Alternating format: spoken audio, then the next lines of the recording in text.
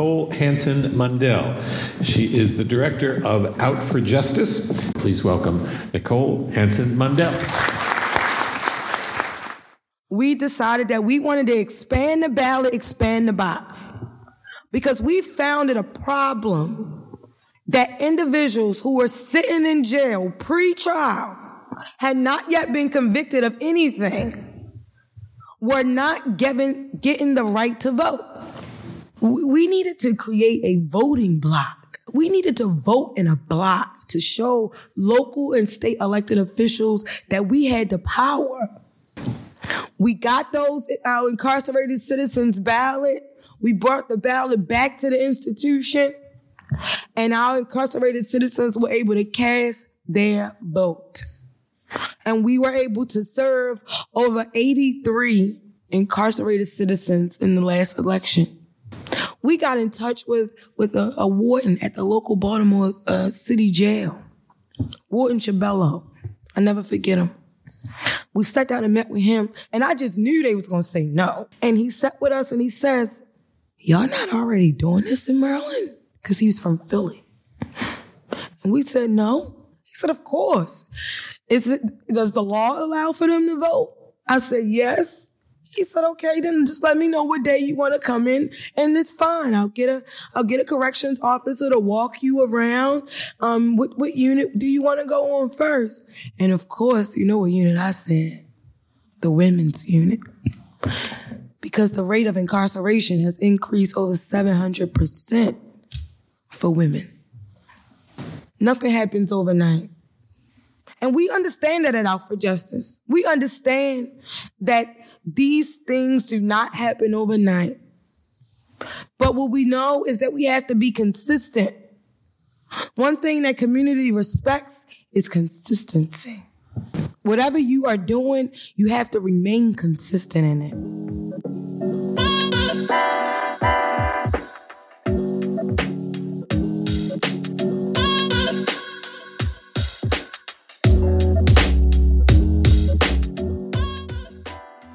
That was Nicole Hansen giving a passionate speech at this year's Constitution Day entitled "One Person, One Vote." You are listening to Thinking Freely with the ACLU of Maryland, the show that talks about what's happening politically in Maryland from the courts to the streets. I'm your host, Amber Taylor. In a democracy, every citizen's voice should be heard. And one of the ways you make your voice heard is by voting. But for some people, their access to the ballot has been blocked. Currently in Maryland, those who are incarcerated for a felony conviction cannot vote. But this doesn't have to be the case.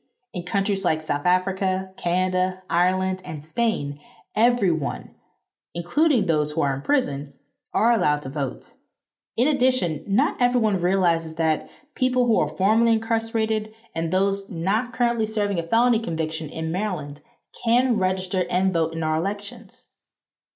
This misperception or myth and the idea that your right to vote and incarceration status should be linked is rooted in America's racist Jim Crow past. The combination of mass incarceration, the loophole in the 13th Amendment abolishing slavery except as a punishment for a crime, and the war on drugs contributed to preventing so many people, particularly Black people, from participating in our democracy. Today we are joined by Lupe Hawkins of Just Us and Yannette Emanuel, the public policy advocate for the ACLU of Maryland, to discuss some of the threats to our voting rights, to explain why we need to improve access to the ballot for people who are behind bars, and to talk about what you can do to get involved in turning the idea of voter restoration into reality. Thank you, Yannette. Thank you, Lupe. Thank you for joining us today.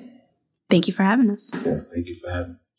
So, we wanted to start off this conversation by talking about, why is voting important? Yeah, the Webster Dictionary defines voting as an expression of opinion or preference. And voting provides people with the opportunity to voice their opinion and, most importantly, holds elected officials accountable for their behavior in office and ensures that the minority is not dictating for the majority. Lupe, can you talk to me about what happens when elected officials don't think they need to care about incarcerated people or formerly incarcerated people when they make decisions about policies that affect people's lives? Well, people that are incarcerated, a lot of them are going to be coming home. They will be re-entering the community. So a lot of them will be re-entering the community and should have some type of say-so for what's going on in the community when they re-enter. You was to give these people some type of say-so, that would help them when they come home to be productive citizens and won't have to do certain things to end up back incarcerated or end up back in jail or disrupt the community. But people sometimes have a general misunderstanding about what it means to be entangled in the criminal justice system. Just because someone's incarcerated does not mean that they're a bad person. And it definitely doesn't mean that they should be excluded from from our democracy. And everyone in our community deserves to play a role in our democracy, no matter what mistakes they may or may have not made. And also by virtue of just having a good lawyer, someone with a felony could be on parole, whereas someone else who could not afford a good attorney would be incarcerated. So the criminal justice, we already know, and it's no myth that it's unfair and it disproportionately impacts people of color. So by design, the people whose voting rights are being oppressed are people of color. And this is also very dangerous because the policies that we have in place don't reflect the needs of these communities. The two top things that people are incarcerated for are nonviolent offenses and property crimes.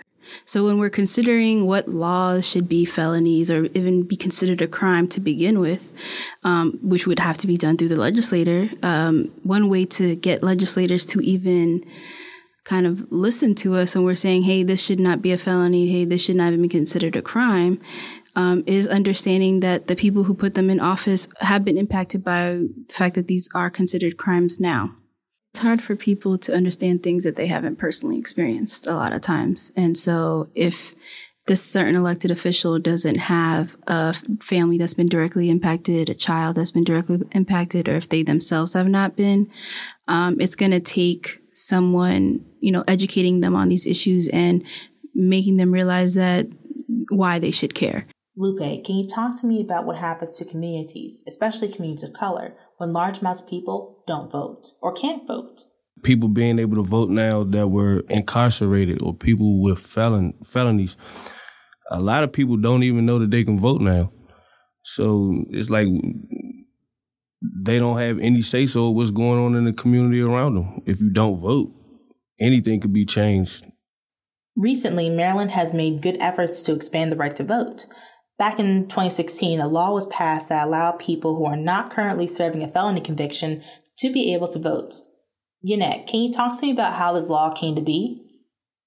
In 2016, the Maryland General Assembly expanded voting rights to people on felony probation and parole with the override of Governor Larry Hogan's veto. And this action restored voting rights to an estimated 40,000 people. And how this came about is really a call from the directly impacted community who wanted a say in who was representing them and wanted their voices heard. And so they really led the charge, and eventually everybody else got on board and we were able to pass the bill. Lupe, I know that you're formerly incarcerated. Can you talk to me about what it means to you and to other formerly incarcerated people to be able to vote? Even after I found out that you could vote, I was pretty much going to the parole and probation offices and letting people know that the people that were out, that weren't incarcerated anymore, letting them know that they can vote. A lot of them were shocked. Like, they were shocked. Like, they didn't even know that law had even been passed. So I know a lot. I know now that a lot of people are voting that didn't vote before. Now that they have been incarcerated, they see things differently now, and they're going to vote because they know that their vote can actually change what's going on in the community around them. Yannette, can you give us some examples of why it's important for people to be able to show up and vote? So I think we really got the chance to see that in this last election, especially here in Maryland. There was a lot of close calls in some of the elections that we had. In Prince George's County, we had a delegate win just by 40 votes. In both Montgomery County and in Baltimore County, there had to be a recount in the county executive races just to ensure that there was that they had the right count. And so that's how close these elections are. And so if as simple as 50 more people showing up to the poll could sway a whole election, and that ultimately would determine whether they get the candidate that represents and reflects the views that they have, and also advocates on behalf of the issues relevant in their community. What have we seen since 2016 as the result of this law? I've seen two things. I've seen individuals who are aware of their voting rights, exercising them, and also making an effort, like Lupe, to educate others about their voting rights being restored, and really being energized by the ability to have a say in what's going on in their community. And then on the other hand, we were outside parole and probation offices registering people to vote, and we found that a lot of these individuals just simply did not know that they could vote. It's not that they didn't have the interest, it's just they didn't know that they had the ability to cast a ballot. And it wasn't just the people who were formerly incarcerated, it was also their family members. It was parole and probation officers themselves, poll workers who just were simply misinformed.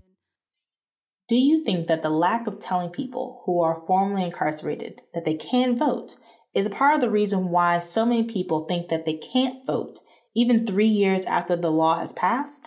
Or are there other reasons why you think the myth still exists? If I'm not mistaken, you can get in trouble for that if you vote and you wasn't supposed to vote. So I think a lot of people were just stayed away from it because they didn't want any trouble behind it.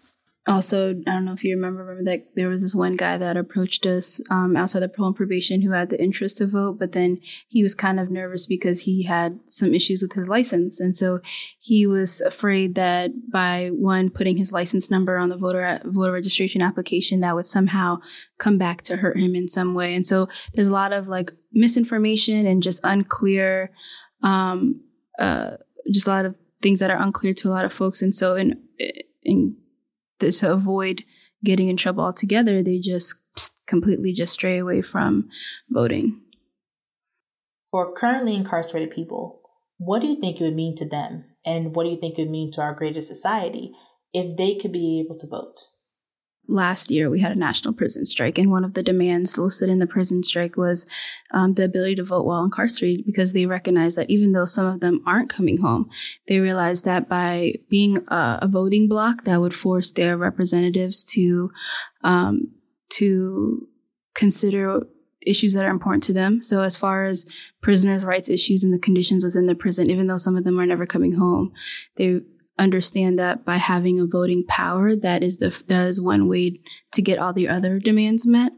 And so that's why it ended up kind of springing off and being its own movement, because it was much larger than, I guess, what the other demands that they had. They realized in order to get the other demands, they had to first get this demand. And so there are movements in other states and even here to restore their voting rights, because they recognize that it is a power and that they want to be able to exercise it. Yannette, correct me if I'm wrong. Even though many people who are currently incarcerated are citizens, and technically elected officials should care about them, but since they can't vote in the General Assembly, what are some of the things you're hearing from elected officials when you and others are trying to advocate for better conditions in prisons and making sure that people who are currently incarcerated rights are protected? Yeah, that's a good question. And what I've noticed and what I've heard a lot of legislators say when they weigh whether or not they're going to vote for a certain piece of legislation is how their district is going to react to it. So they'll say, oh, my district is more conservative, I can't really vote on this issue, or I can't support this issue, even though in their opinion, so they say, it's something that they would support. And so by having inmates being able to vote for whether it's a felony or a misdemeanor, or if they're just on pretrial, it gives both the legislative cover to actually advocate and champion legislation that would improve the conditions for prisoners and other issues that they care about, without worrying about whether their more conservative citizens or residents will, I guess, hold that against them, because they can say that, well, I have other constituents and they also care about these issues, and so I also have to weigh and consider what's important to them as well. And Yannette and Lupe, it wasn't always the case that people who are currently incarcerated in the U.S. can't vote. Can you talk to me about the history behind voter disenfranchisement laws? So prior to the Civil War, losing voting rights due to incarceration or prior convictions was uncommon. However, After the Civil War, the country saw both a rise in mass incarceration, especially within the Black community, and more Black people advocating for their constitutional rights. And so this led to voter disenfranchisement laws that became more common, and to this day, Maine and Vermont remain the only states that actually allow all inmates to be able to vote. In the era of mass incarceration, can you tell me about who are some of the main groups who are currently incarcerated in Maryland? The last time I checked the statistics, I believe it's 70% African American, while we only make up 29% of the Maryland population. And so that's a huge number of people who aren't reflected in our democracy. And to give you a more specific example, one third of all Maryland state prisoners are from Baltimore City. So this is a huge number of individuals who don't have a say in who's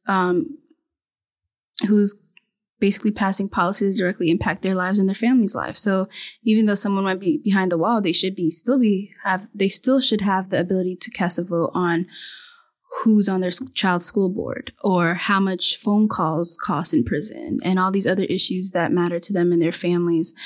And so we see that, especially in Baltimore City, that these individuals are not being represented. And so none of the root causes of why they're even incarcerated are ever addressed.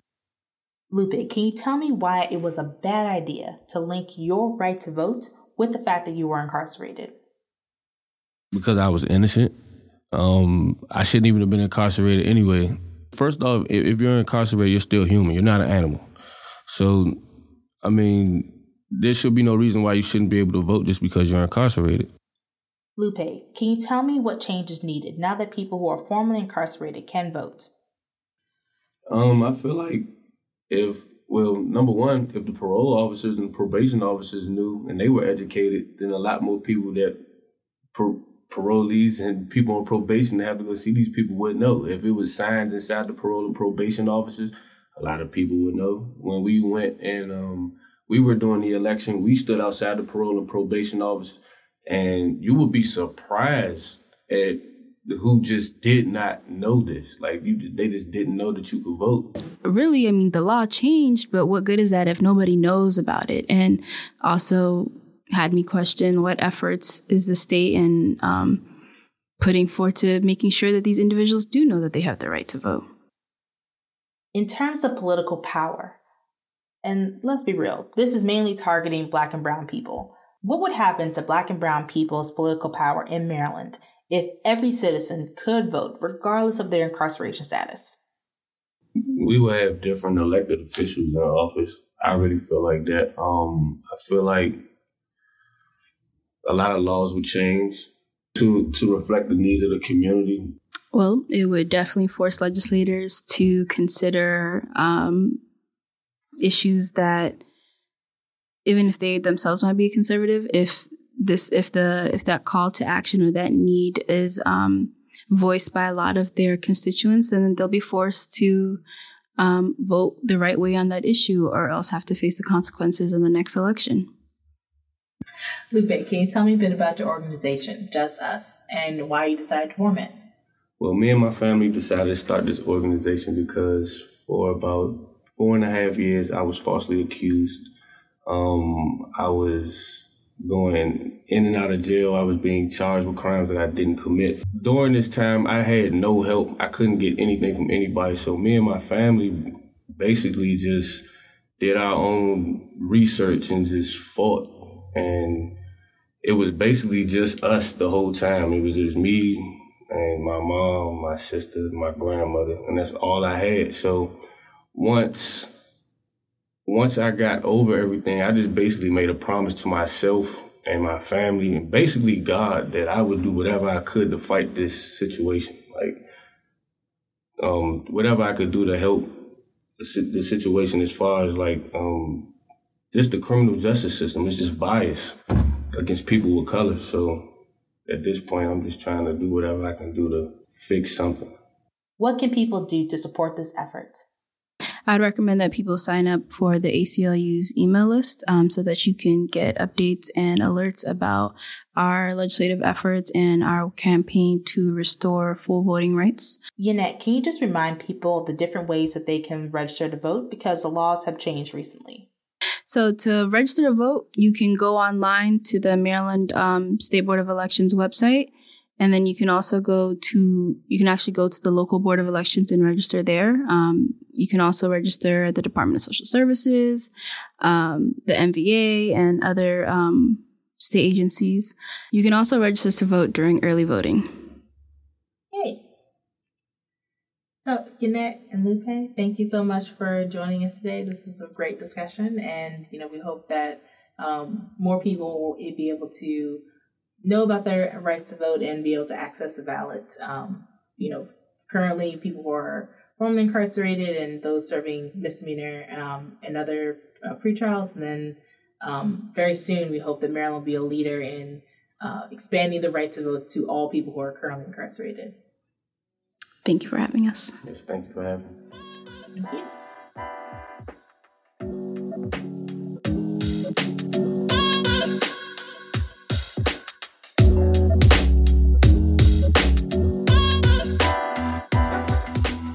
Thanks for joining us for this episode of Thinking Freely. If you like Thinking Freely, make sure to rate and subscribe to us from wherever you get your podcasts. This show was recorded at the Baltimore Improv Group and was recorded on Piscataway land. I'm Amber Taylor, the host and producer of Thinking Freely. Till next time.